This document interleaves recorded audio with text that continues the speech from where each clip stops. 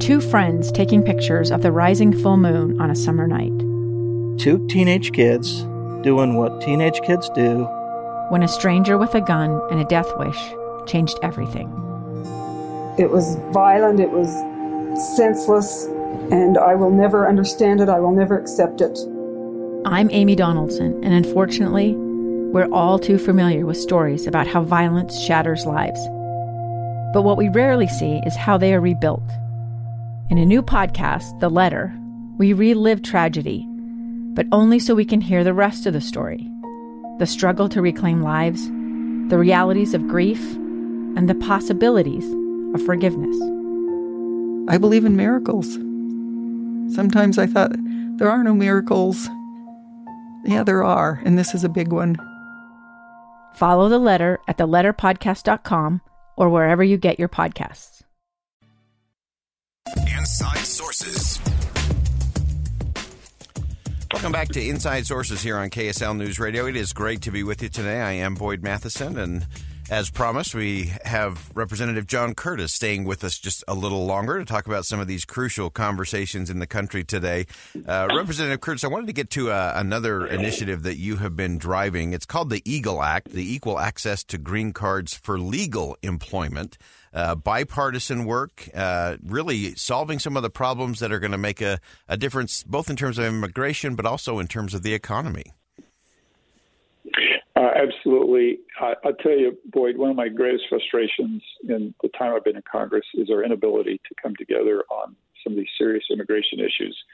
And I'm really excited to be involved with this bill. It's a good bill, and it would make a substantial difference for Utahns. It's so interesting. You and Congresswoman Zoe Lofgren, Democrat from California, you're the sponsors there in the House. And just to give us a little bit of the background in terms of these per-country caps, which I don't even know how they were decided originally. They seem a little bit odd and arbitrary. But for our listeners, give them just a little backstory in terms of some of the challenges here.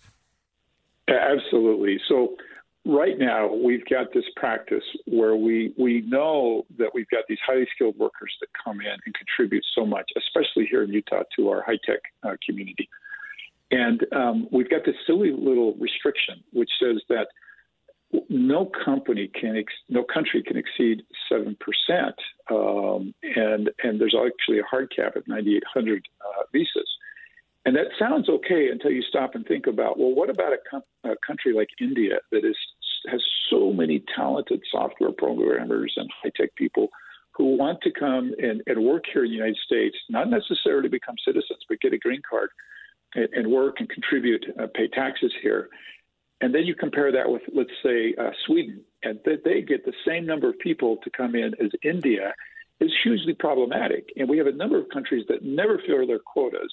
And then we have countries like India who, if you wanted a green card and you were coming from India, it can take as long as 2-3 decades to get that green card. Wow. So this bill simply takes off those caps. It doesn't increase the number of visas. It just means that we don't limit a certain country, and so that we're not disadvantaging people from countries with a higher population.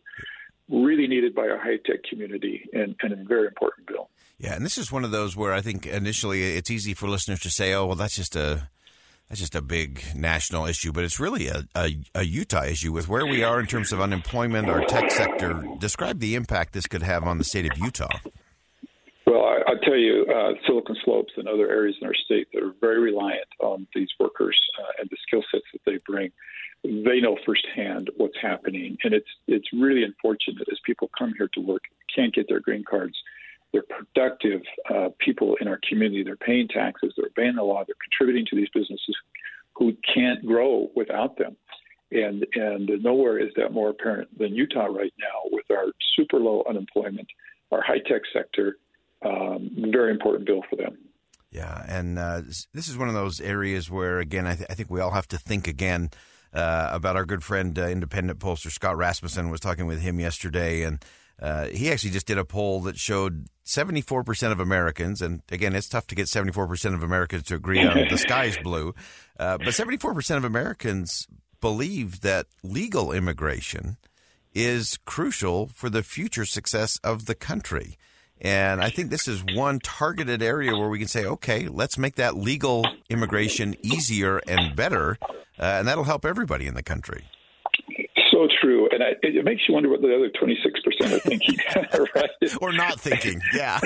Yeah. And so, I would say to that 26%, please look hard at something like this, where, for goodness sakes, the success of our country, in many cases, is at the hands of these good people that have come from other countries and contributed and continue to contribute, to pay taxes, to obey the laws, to obey every single thing that we put down in front of them.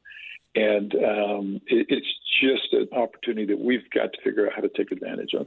Yeah, and so vital to all of us. And if you're just joining us, we have Representative John Curtis on the line talking about a bill, the EAGLE Act, which is Equal Access to Green Cards for Legal Employment.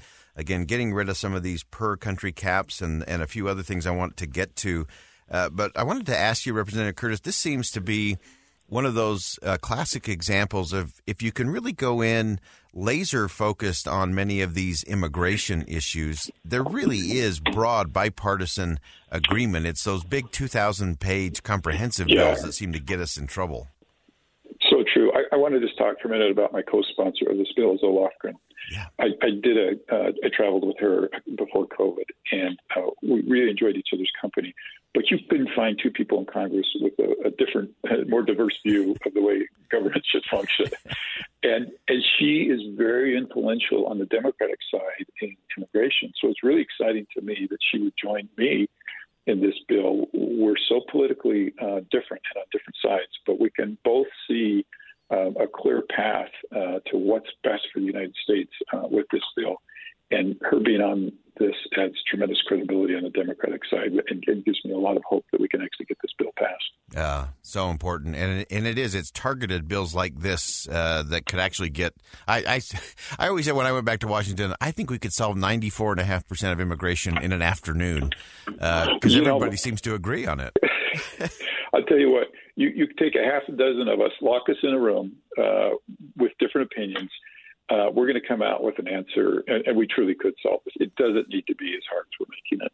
Yeah. I want to hit one last thing from this bill, and that is another one I think that is important to the state of Utah as well, and that is the H-1B temporary visa program, which also can be so complicated for folks.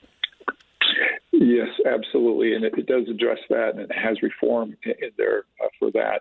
And really, all aspects of this bill, one of the ways for people to wrap their arms around it that might make sense is what we're trying to do is put this more on merit-based rather than country-based. And there's several aspects of this that does that, which allows in the most qualified instead of simply saying, oh, because you're from this country, you get to come in, when there's a whole long line of people more qualified for you in another country that we're not going to let in. So important. And just last question for you, Congressman. You mentioned in some of the background around this bill that approximately 95% of employment-based immigrants live and work in the United States on temporary visas while they're waiting for all the other stuff to happen. Yeah. And it's really not fair to these good people to have and if you start to think about it, these people come not just for a short period of time. They marry, they have children, and they want to function as best they can without being citizens here and have some kind of predictability to their life. And that's very important if we're going to encourage to incentivize them to come over. Yeah, having that kind of process where there is some certainty to it, I think that's been one of the great tragedies of many of the political debates around immigration has been the uncertainty it's created for many of these great workers and people who really do contribute to society.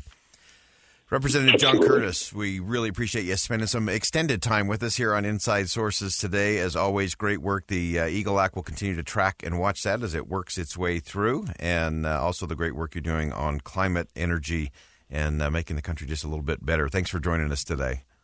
Thanks, Boyd. All right, we're going to step aside for bottom of the hour news. When we come back, CEO of Better Together, civil society fellow at the Manhattan Institute, Megan Rose, talks about why we all ought to get off of TikTok and go back to work. Find out what that means next. 2 years ago, Americans watched in horror as a crisis unfolded at the Kabul airport. She was tear-gassed and beaten. Images of thousands desperate to escape Taliban oppression filled our news feeds. More than 80,000 Afghans made it to America. But the story didn't end there. It was very cold. There was no power, no heat. Who would help our newest neighbors?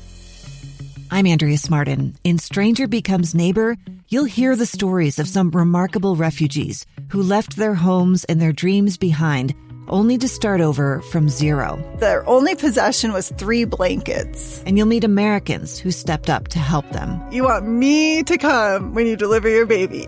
What can one person do in the face of an international disaster decades in the making? That's Stranger Becomes Neighbor.